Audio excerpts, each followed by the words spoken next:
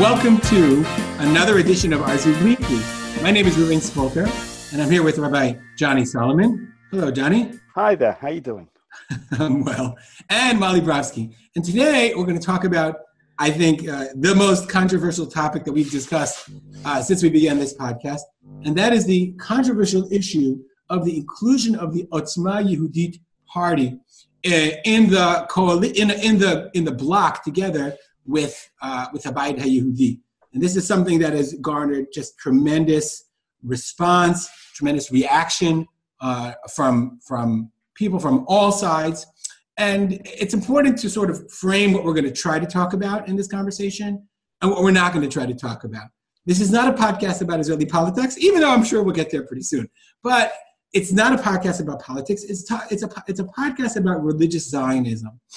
And what I thought I'd like to discuss today is the intersection of politics and religious Zionism, but the question of, is there a place, or what is the place of nationalism within a religious Zionist worldview? Meaning, the Otzma Yehudit party, for all of the criticism about it, claims to be based upon Jewish values. And if that's true, so is that correct? And B, if it is correct, so where is our disagreement with them? Where is the point of departure by which we say, no, those values are not our values? Yes, there is a concept of Jewish nationalism, but those values are not the values that we believe in. Okay, I'm going to start with Rav Johnny, and I feel like I'm going to be sort of a moderator today and maybe play devil's advocate, but really we'll start with Rav Johnny and go from there. Rav Johnny, how do you address this in your mind?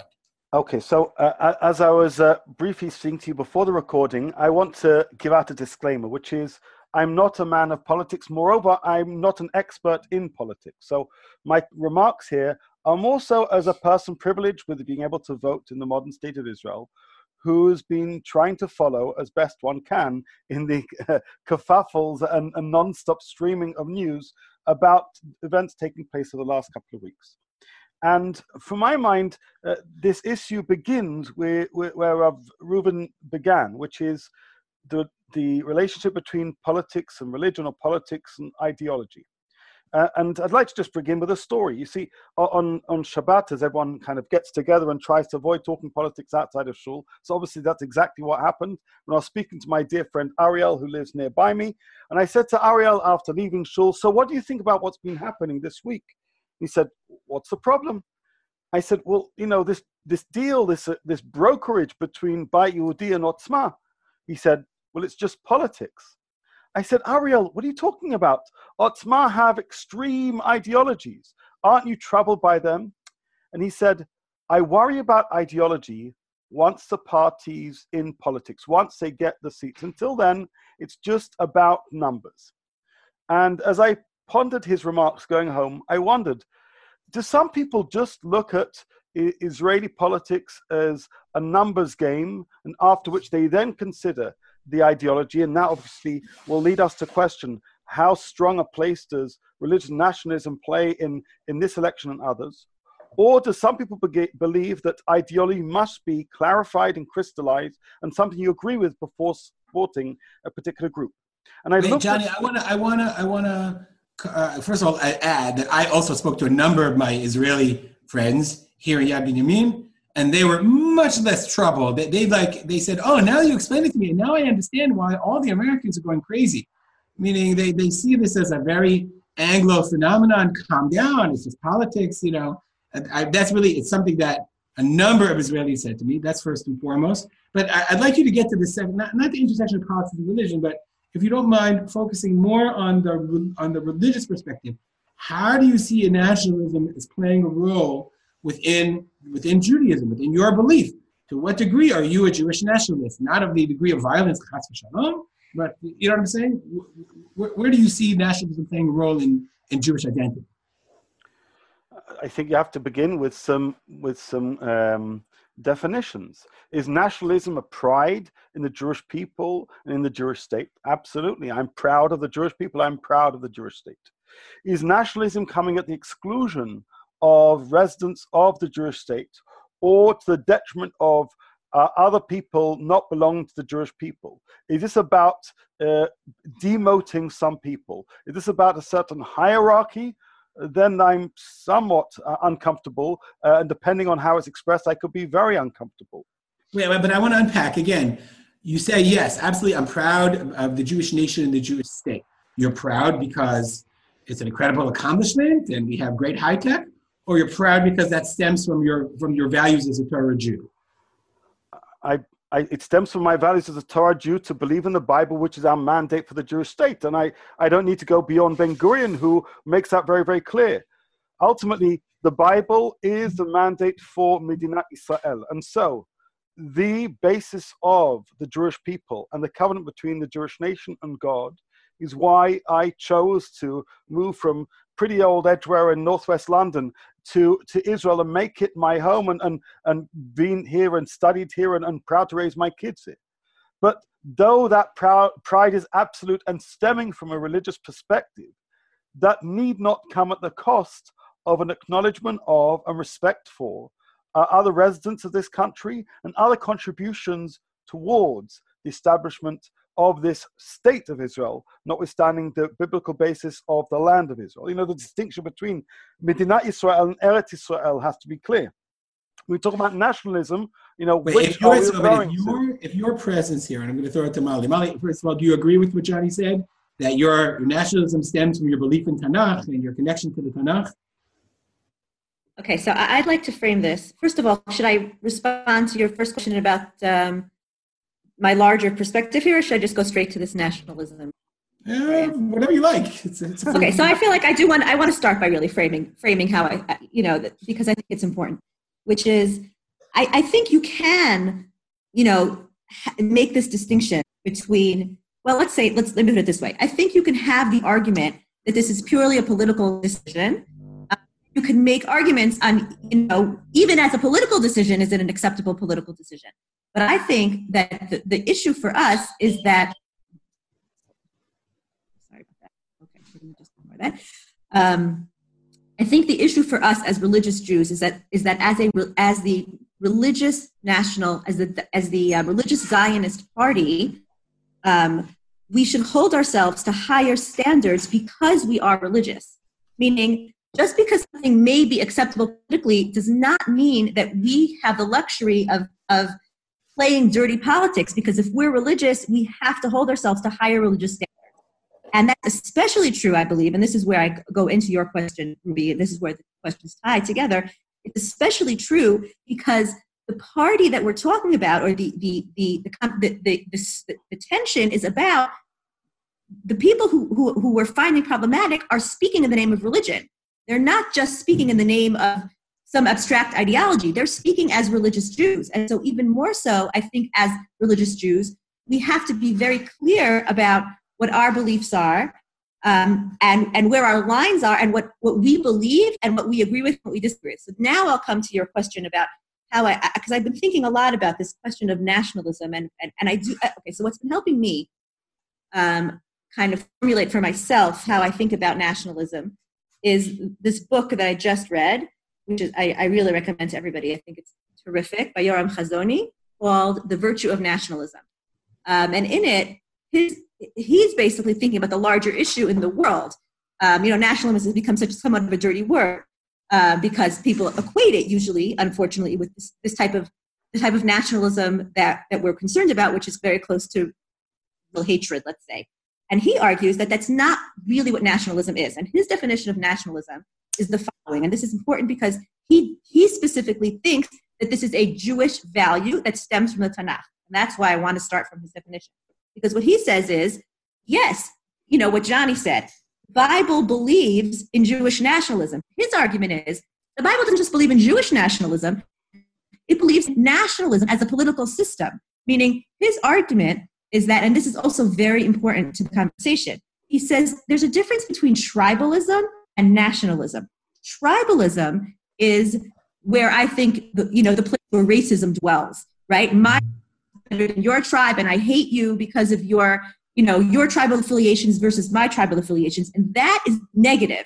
But Judaism or the Bible does not believe in tribalism. It believes in moving past tribalism. And what nationalism is, according to him, is a group of people who have a set of shared cultural values, shared history, shared beliefs and ideology, and they come together in their nation state and they make peace among their various tribes, and they create this like autonomous nation state for themselves. And he believes that the vision in the Torah is a whole bunch of little nation states living in autonomy from each other, but still appreciating and valuing each other's contribution to the world. And he has a lot of very good points about why he thinks that's a healthier model than some type of globalist or imperialist model, which we don't have to get into. But Molly, that doesn't address the issue of Jewish nationalism, divinity, meaning that's all fine and good, and that applies to every nation, the American nation, the Russian nation, and I'm sure, right.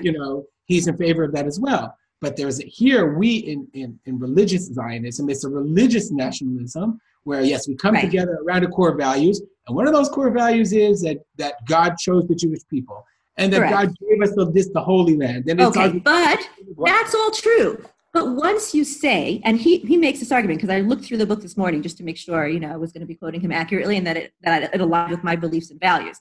And I think he's right about this. He says, within Judaism, one of the things that kind of expresses a healthy nationalism is that other people can join your group, whether that's as a minority or whether that's like he gives examples of, let's say, Ruth HaMoaviyah, but there she even converts. But I would say that even that's not true, meaning you could have Ger Toshav in Eretz Yisrael, right? And again, in the state of Israel, right? You can have, and we don't get into another conversation, which is about like, can this be a Jewish state? Should that be mandated? Should we have a law mandating that this Jewish? But I think you can definitely talk about Israel being a Jewish state, which protects the rights of non-Jews to have equality and participation within that larger picture. Meaning, and I think that he thinks that's the biblical model, and I think that you can make a good argument for it. And at least for me, I think that's the type of Jewish nationalism that I would like to affiliate with, right? And he talks about, let's say, Jewish tribalism, the way many tribes came here. Okay, they're all Jewish, but so like you've got Sephardi and Ashkenazi and Ethiopian. But I would say and then you make peace among those tribes and you figure out how to make that work. I would include also non-Jews, right? And Arabs, Christian Arabs, Druze, assuming that they weren't, against the value of the Jewish state that you live in. Okay, but that's legitimate for and this is part of nationalism. It's legitimate for a nation to say, these are our values, and if you don't align with our values, right, then the question becomes, and again, this is where I'm with Johnny. I want to be careful because I'm not a political creature, and I don't exactly know how the legal parts of this work, but like, what are the criterions for citizenship, let's say, or what are the taking down broad countries, right? Like, it is legitimate as a country to say, I don't know, to become an American citizen, you have to take a citizenship test and pledge your loyalty to. I don't know what they do in an American citizen. I don't know. I mean, to become a citizen, you have to pledge loyalty, but nobody's born a citizen has to pledge loyalty. There's no loyalty test in Okay, so maybe I don't know that's again. I believe that's the legal experts, and I think that there are some tricky, here you might have competing values, like the values of openness, democracy, versus real issues of security and maintaining the integrity of your state, right? When there's a real threat, people who have a real possibility of undermining the integrity of your state. So those are conversations that you can have, but that doesn't mean that you can have those and still believe very deeply in, again, in values such as inclusion, democracy, freedom, and not, and firmly stand against racism and, all the other things that we might have potential concerns about. Those don't have to contradict this vision that I'm putting forth as a healthy type of nationalism. Right. I would agree. I'm Johnny. I just want to cut in because I agree with Mali's distinction between chosenness and what you talked about as some kind of much more extreme, skewed view of this. I just want to quote from a different book, this time from my mentor, Rabbi Sachs, from his book, Not in God's Name, because that book deals with religious extremism and violence. And here he draws a very interesting distinction, which I think has fed into the discourse and the rhetoric that's been thrown around, because he contrasts a chosen people and a master race. And truth be told, I think most citizens of Israel, in fact, most Jews around the world, although perhaps not all, find a way to be comfortable with the notion of chosenness. I know that it can be understood in a more palatable way and perhaps in a less palatable way. Nonetheless, nobody finds comfort or finds it acceptable to refer to themselves as a master race. And in his book, Not in God's Name, Rabbi Sachs says, a chosen people is the opposite of a master race. First, because it's not a race but a covenant. Second, because it exists to serve God, not to master others. I believe that a number of people in respect to Otzma Yehudit have viewed their policies and attitude as being a master race approach. And if that's what it means to be nationalistic, it's not just distasteful, they want to run away from it and label it. And I suspect we're going to get to this, but Rabbi Benny Lau has made a very, very strong position known in his synagogue, which has led to considerable remarks following that. Others may well say, no, we're simply emphasizing the value of being Jewish, being chosen, and what's wrong with that? So I think the distinction between a chosen people and a master race is key, and there is history behind the mentors and inspiration of some members of Otzma Yehudit, which very much suggest a master race mentality, which is why a lot of people have said, keep them away, they're very dangerous, which is why Benny Lau has referred to the Nuremberg laws and Nazism. He's being sued for that, by the way, for slander by Otzma itself. Whereas other people say this is merely just a glorified and politicized emphasis on the Jewish quality fabric of the people of Israel who are the chosen nation. And surely I just feel, I agree with you, but you know, if someone comes to emphasize, I mean, Benny Lau wrote in his article, he wrote a number of things.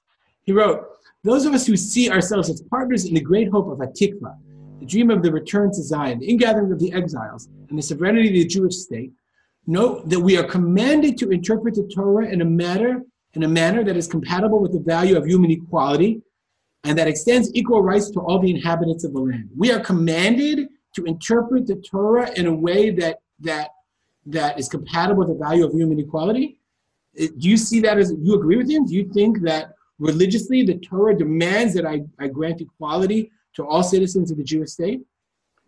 I would say that I think I would. I mean, he's making equality. I'll tell you, correct, but I think I'll tell you what I think about that, Ruby. Because again, like because I've been thinking very broadly about these types of issues from a this larger world perspective. It does very much resonate with me that one of the greatest gifts that the Torah gave to the world and to the Judeo-Christian tradition is the idea that every human being is created in the image of God. I think that that's true. And so, command, whatever.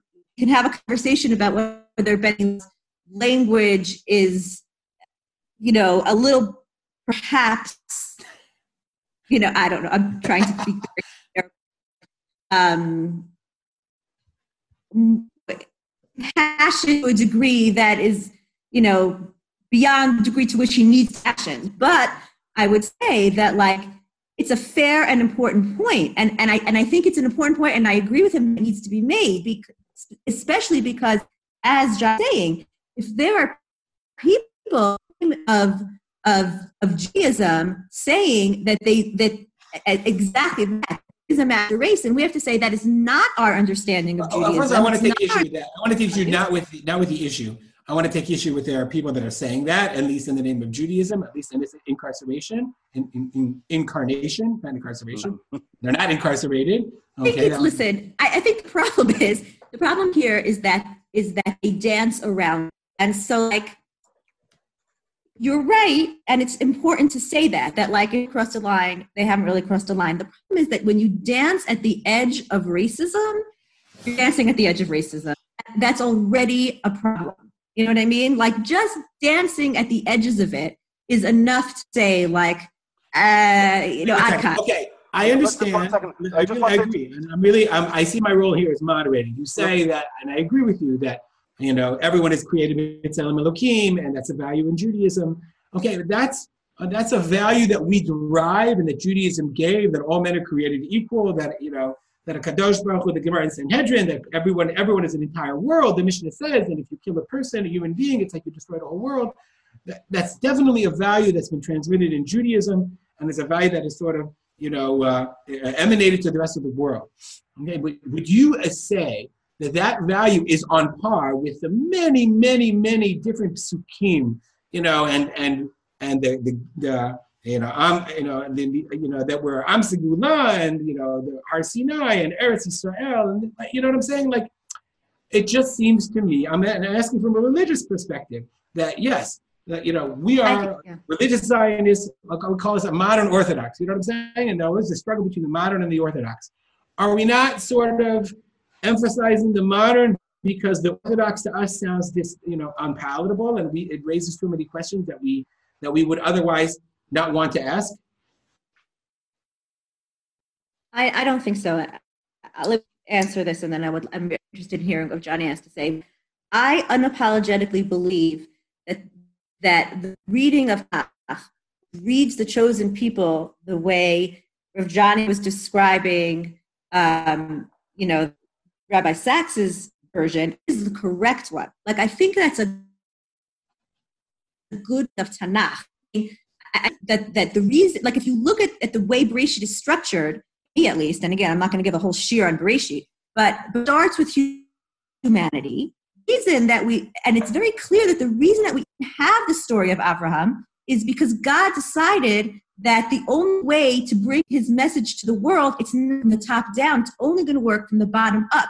The whole reason that Abraham is chosen, the whole reason for a chosen people, it says it in the Pasuk, is so that he will do Chesed u'Mishpat, to be, the Av HaMon Goyim. That's why Abraham is chosen, and that's the story is of stone, so that he will teach his children to bring the messages of truth and justice to the world. That to me is fundamental to what people's is. We're not here to, have this we're the awesome ones who have this great relationship with God. We're here because we have a message to the world that's about justice and God's ethics and morality. And again, I believe that you're going to say, okay, so then why don't we have a universal message? And why do we need a state? And again, then I go back to this idea, which I believe is correct, which is I don't think that this can be done in a universal way. I think it can only be done by nations living autonomously, and then our nation giving this message to the rest of the world, which is, again, that's the vision in Yeshayahu, that you have,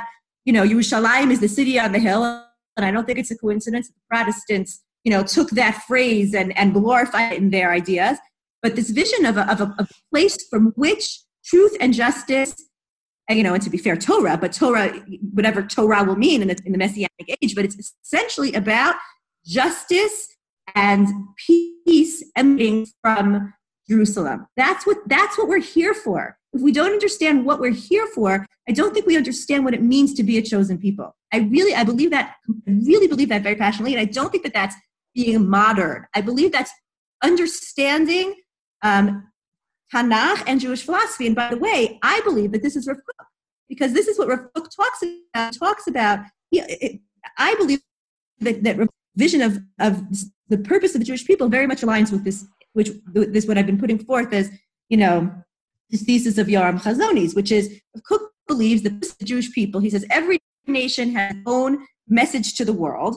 The message of the Jewish people is that everything can be said, can be service of God, and that God becomes the center of your life. And that's not just a theological statement, that's an ethical statement. And to me, I don't think that that's modern. I think that that's the heart of the Jewish message, when obviously not everybody who interpreted Judaism believes that, but that's my very firm belief of what I think that's a Jewish message. It's not a modern message. Do you think Rav Kook was not in favor of aggression when necessary? That's a totally different topic. I mean, no, it's not. It's not, I don't mean racism, but I'm talking about militarism and militarism, we'll call it. militarism is not that militarism, and then it depends for what purpose. Okay, Rev. Johnny, I don't want to tell you we're going a little to the other direction. Mm-hmm. You want to respond? I think there's a variety of different ways of looking at this. I mean, basically what you seem to be suggesting is Benny Lau was stretching his interpretation Jewish ethics as in order to seek a counterbalance to what he perceives as absolute and abhorrent extremism on behalf of Otzma Yehudit.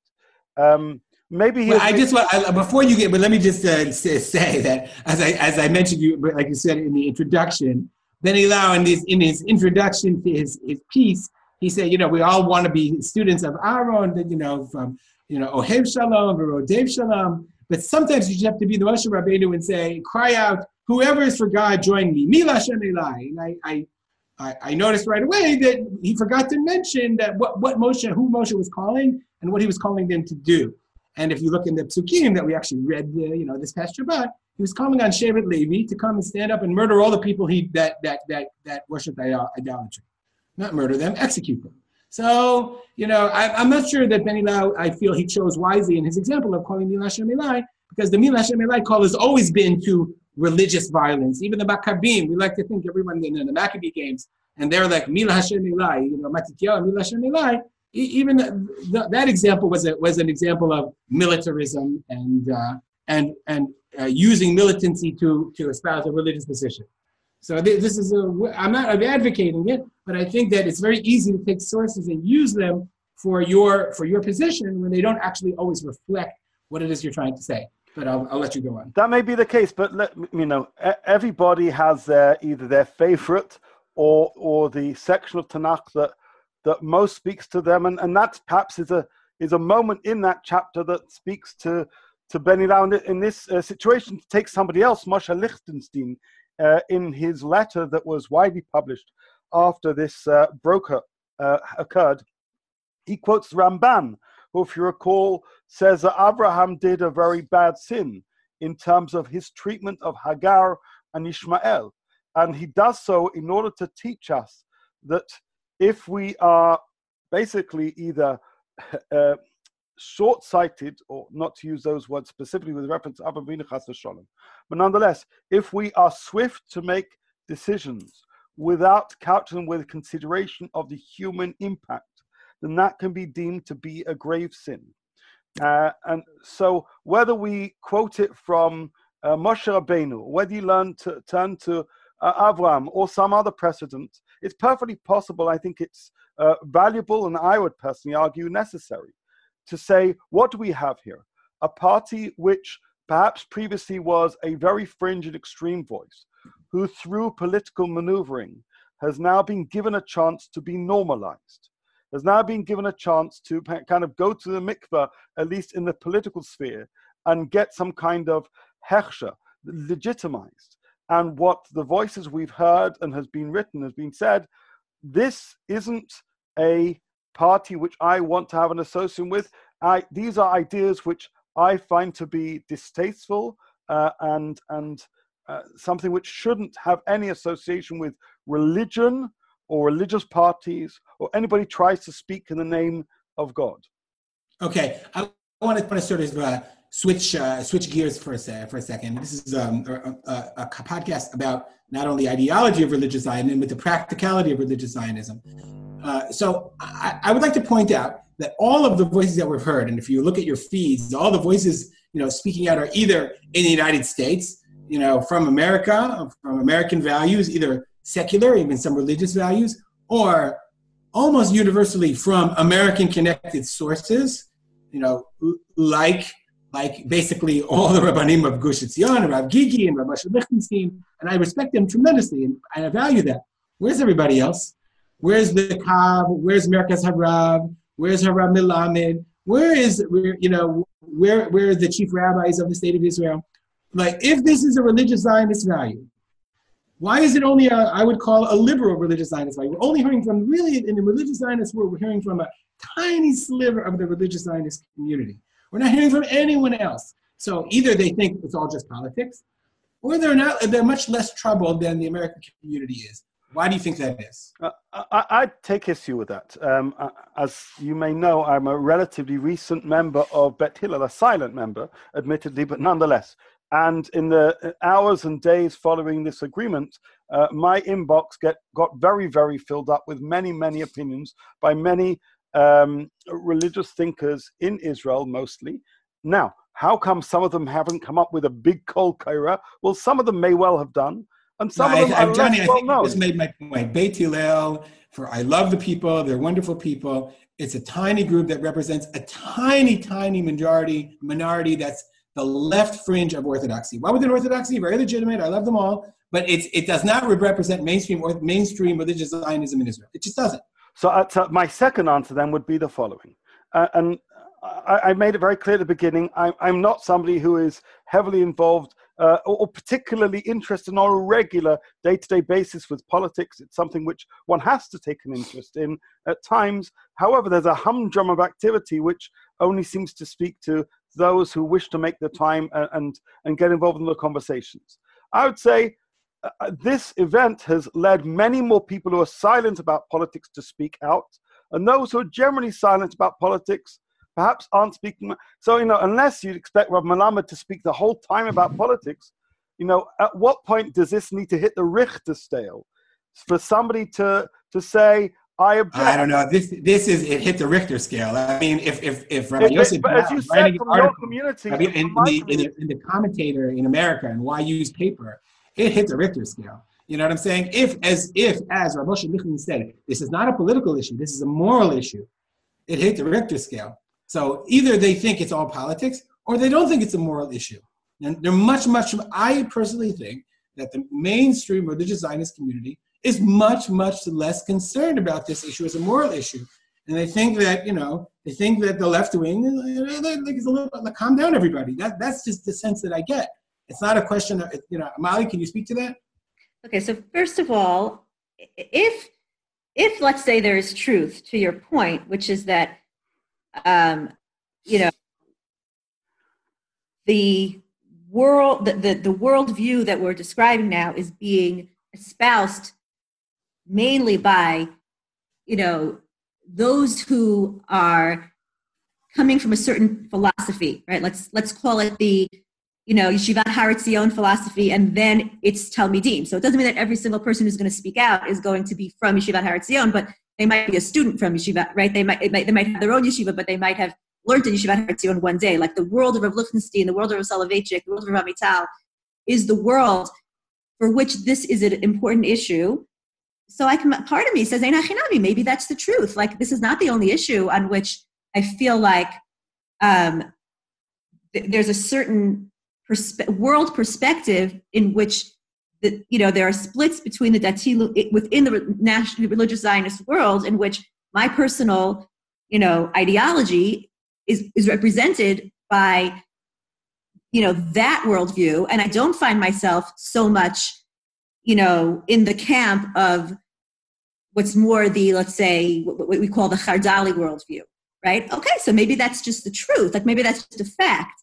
But it's not just about this issue. That might be about women. That might be about secular studies. That might be about a lot of things in which there are lines. But I think that it's a little more complex. I do think that you're right that there is a Israeli Anglo divide here. Part of that might also have to do, meaning notwithstanding the first thing I said, I think the other side of this is that it could be that Israelis. It's not an issue for them for a bunch of reasons. One being that there are a lot, they do see this more as a political issue. And in general, Israelis are a lot, two things. One, Israelis are a lot more kind of clear-eyed about, I remember, and this is a very common line we hear, but I remember the first time I ever heard it was, I forgot what the issue was. Well, in Sweden and in Norway, right? And then somebody on the radio was like, well, we're not in Sweden and we're not in Norway. We are, pleased. And I think Israelis recognize that. And so they see things from a much more kind of clear-eyed, kind of practical place, so that it's they're wary of what they would call like philosophizing to such a degree that you end up taking positions that are not rooted in reality, and that can actually be dangerous. That's one thing. I also do think that I don't know how I should say this and if I should say this, but I'll try to say this carefully, which is that I think that it's possible that the American community is not fully in touch with what's like the reality of how this is experienced in Israel. And so therefore they're seeing it.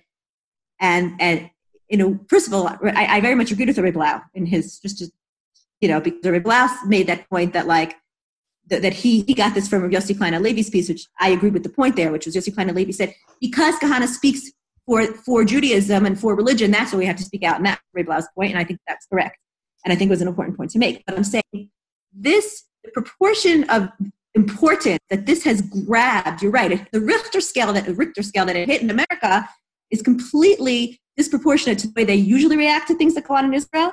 And it's much louder there than it is here. And that might have to do with, there might be a place in which I agree with you that modern Orthodoxy in America, may have a stronger emphasis on certain values and a certain worldview that is not true here. And again, I also do think it's because they don't fully understand the complexities and the dynamics of how things are experienced here. To interject, best I can do. I'm unqualified even to speak. Very well done, carefully done. I'm unqualified to speak about the American experience as well as obviously from my British accent, but I did want to bring to your attention, relevant as it. I heard firsthand also that in Britain the reaction was very similar. I don't know op-eds are as far fewer. But the big news, which Elliot Resnick wrote in his Facebook feed, and he's the chief editor of the Jewish Press, is after 3 years of absence, Rav Meir Kahana's books are now back on the shelves of the Yeshiva University Sforim sale, meaning. I think, in actual fact, that communities across the globe are obviously reconsidering their positions in reference to a whole variety of political stances, and that there is a rise of extremism also within perhaps the discourse in America. And perhaps in response to that rise, the rebuttal has been not only to the Israeli community, but also to those bubbling in the US. I don't know, I can't necessarily say, but I think it's interesting that in the same week that we have this furor in the press and a lot coming from the US, I'm told that his books are now back on sale. I would maybe they are. I don't know. I wouldn't make that much out of it. You're not having op-ed articles being written supporting Otzma Yehudit. And I think the thing that struck me the most was you saw the picture of the vote when they took the vote, whether to include them or not. There was a sort of, it wasn't like, okay, we'll be okay with it. On the front page of B'Sheva, this, you right. Saw it on the Facebook feed, they're like, standing up and hitlahavut. And I think this actually, to me, raises an issue that I think that people are not sensitive, that goes to what Molly spoke about. I think Otzma Yehudit, you have to sort of divide the idea of racism and militarism. First of all, I personally believe that racism is a problem in the religious Zionists and the Dati Leumi community. There's a lot more of it than I'm comfortable with. There's a lot of it. But even more than that, that becomes combined with a sense of fatigue and rage at ongoing acts of unceasing violence that's sort of just accepted and not responded to. And not reacted to by mainstream political things like, oh, that's so terrible, and we mourn with you, but we're just going to wait to the next one, and nobody's saying anything. And here you have this party that somehow speaks to that rage in a way that maybe ideologically people don't accept or don't agree with, but at least it's an avenue. At least somebody's saying something. Wait, can I just ask you a question, Ruby?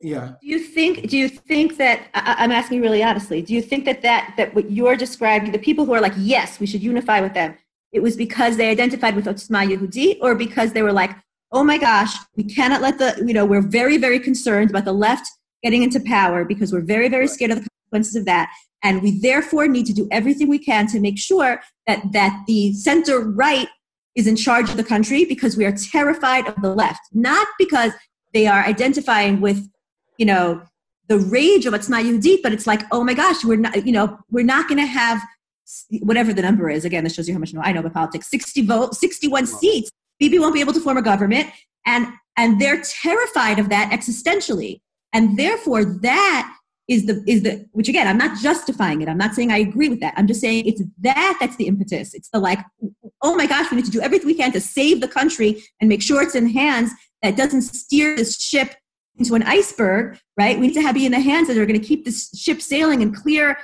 waters, and so we need to do everything we can to protect ourselves. And that's what you're seeing in Be'Sheva. I don't know. I'm asking you. I don't know. I really don't know. I think that people sometimes confuse racism with rage and anger and anguish and pain. I think that they confuse that sometimes.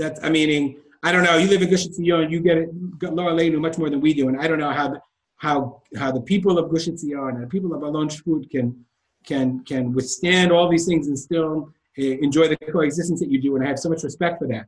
But we don't live in the places like, we talk about the Chardal world. You're talking about mostly Yehuda v'Shomron, the Ichud HaLeumi people that.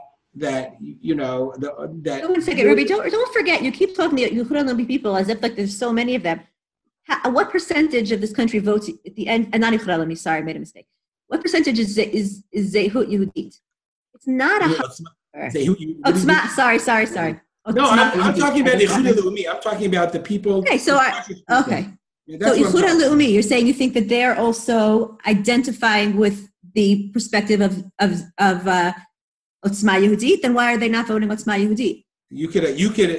There's a difference between voting for them and voting interest and thinking that they're beyond the pale and sympathizing with them.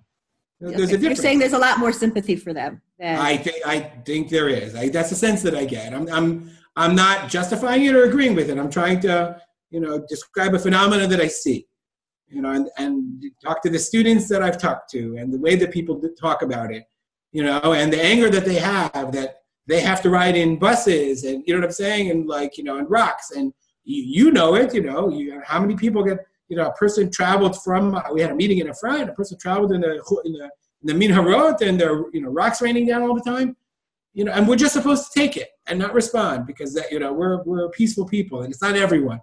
That's true, but people have a breaking point also. And I think that there's no understanding of that. There's no sensitivity to that. Not none. There's a lack of sensitivity to that people don't understand, that a sense of fatigue and anger can lead people to conclusions that might be ideologically incorrect but understandable. Not that I agree with them, but understandable, and that people begin to sympathize with them when life becomes intolerable. But that's there's an absurdity to the fact that there are op-eds that are written from here till tomorrow about a political party, but not one voice in anguish. And where's Benny Lau's anguish about a girl being raped and murdered in a park in Yerushalayim out of literal terror motivations? Why? Because we just accept it. And that's something that's absurd also. Mm-hmm. I was going to add, you've described how frustrated politics leads to the converging towards religious ideals and ideologies which become more attractive because perhaps they answer the calling that you're seeking. I referred previously to Rabbi Sachs, but in that same book, Not in God's Name, he's quite emphatic that politics isn't a religion nor substitute for it, because religion seeks truth and politics deals in power. But what I would say is only a rabbi living in the diaspora could say that, because the interchange between politics, power, religion, and truth is so complex and nuanced here in Israel that while I'd hope that we can draw those distinctions, I believe we should draw these distinctions. I think already 70 years young still, the modern state, it's already impossible to draw distinctions between religion and politics. So whether it's the chicken or the egg, whether the politics leads people to certain ideologies, or certain ideologies lead people to particular politics. Ultimately, this is a conflation of power, of struggle, of numbers, of aspiration, or of fear. It is a form of a politics, which is never a good thing.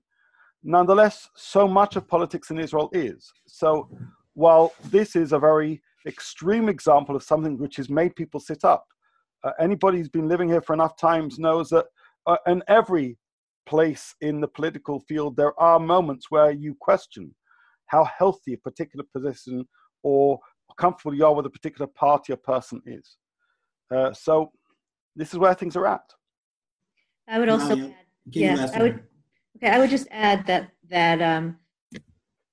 Dafka, because I hear what you're saying, that's why we have to be so careful about drawing the red lines.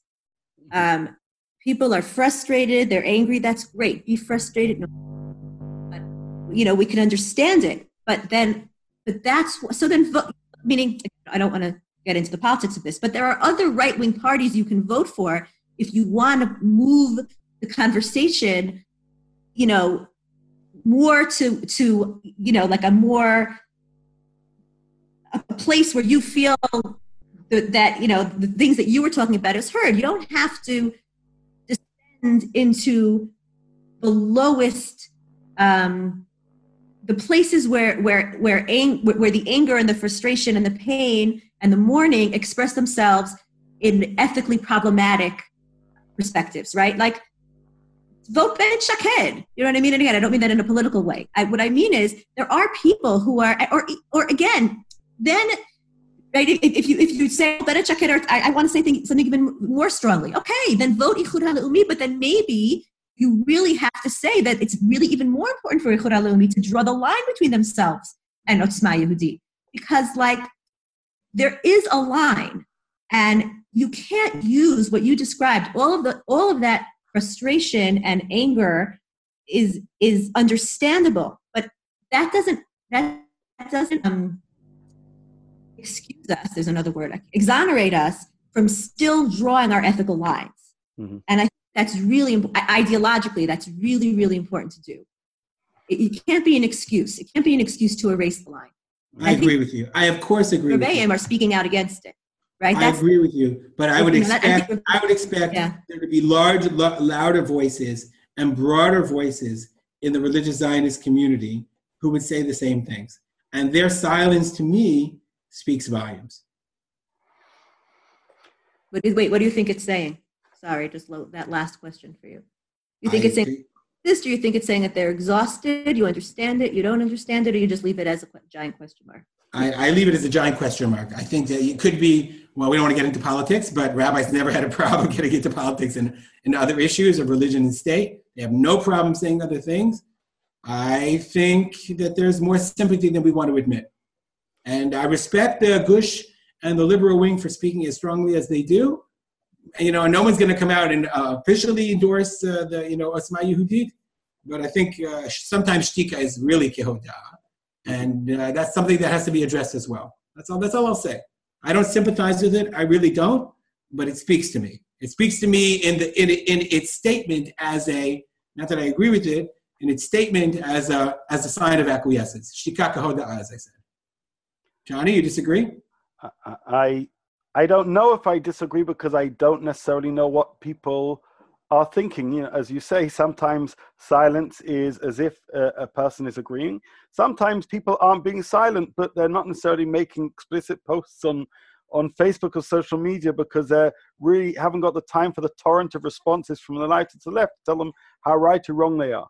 Sometimes a person may well say, I know that I'm not going to please all the people on this issue, so I'd rather keep my views relatively private. I don't know. I think that's also true, by the way. I think that people who think it's not so simple think it's not so simple, but I don't necessarily. Why don't they think it's simple? It's not so simple for what reason? Ideological. Again, that's where I say to you, I'm not sure whether it's ideological or it's political. I'm not sure. Meaning, it would be very sad to me if it were more ideological than political. Okay, but if it's political, sure. Rabbi Blau wrote, And, Rav Moshe Lichtenstein wrote, politics does not trump ethics. Okay, but what I'm saying is the other people who are silent are like, that's very nice for you to say, but like, I don't want a left-wing government in charge of my country. And I know we're not a political. I know we're not those numbers. We're not a political. But that's what they're saying. That's what they're saying. I know we're not a political podcast, but I really never understood that because every concession of land ever done was done by a right-wing government. So I never they always. Again, we're not a political podcast, but I will say I lived here under governments that were. I lived here under, let's just say the governments that were left-wing. It was not fun. Really? You felt it more pronounced in a more pronounced way? Oh, without a question. Are you kidding me? I lived here during the Intifada. It was not fun. Believe me. Okay. So if you just say it's a political statement, I guess we'll have to leave it at that. All right. I think we're going on. I don't know. I'm not. And again, I would like to end by saying I agree with those who say that even if it's important politically, I would still say don't do it because we have to stand up for our religious values, and especially because this is a religious issue, you got to draw the line. That's.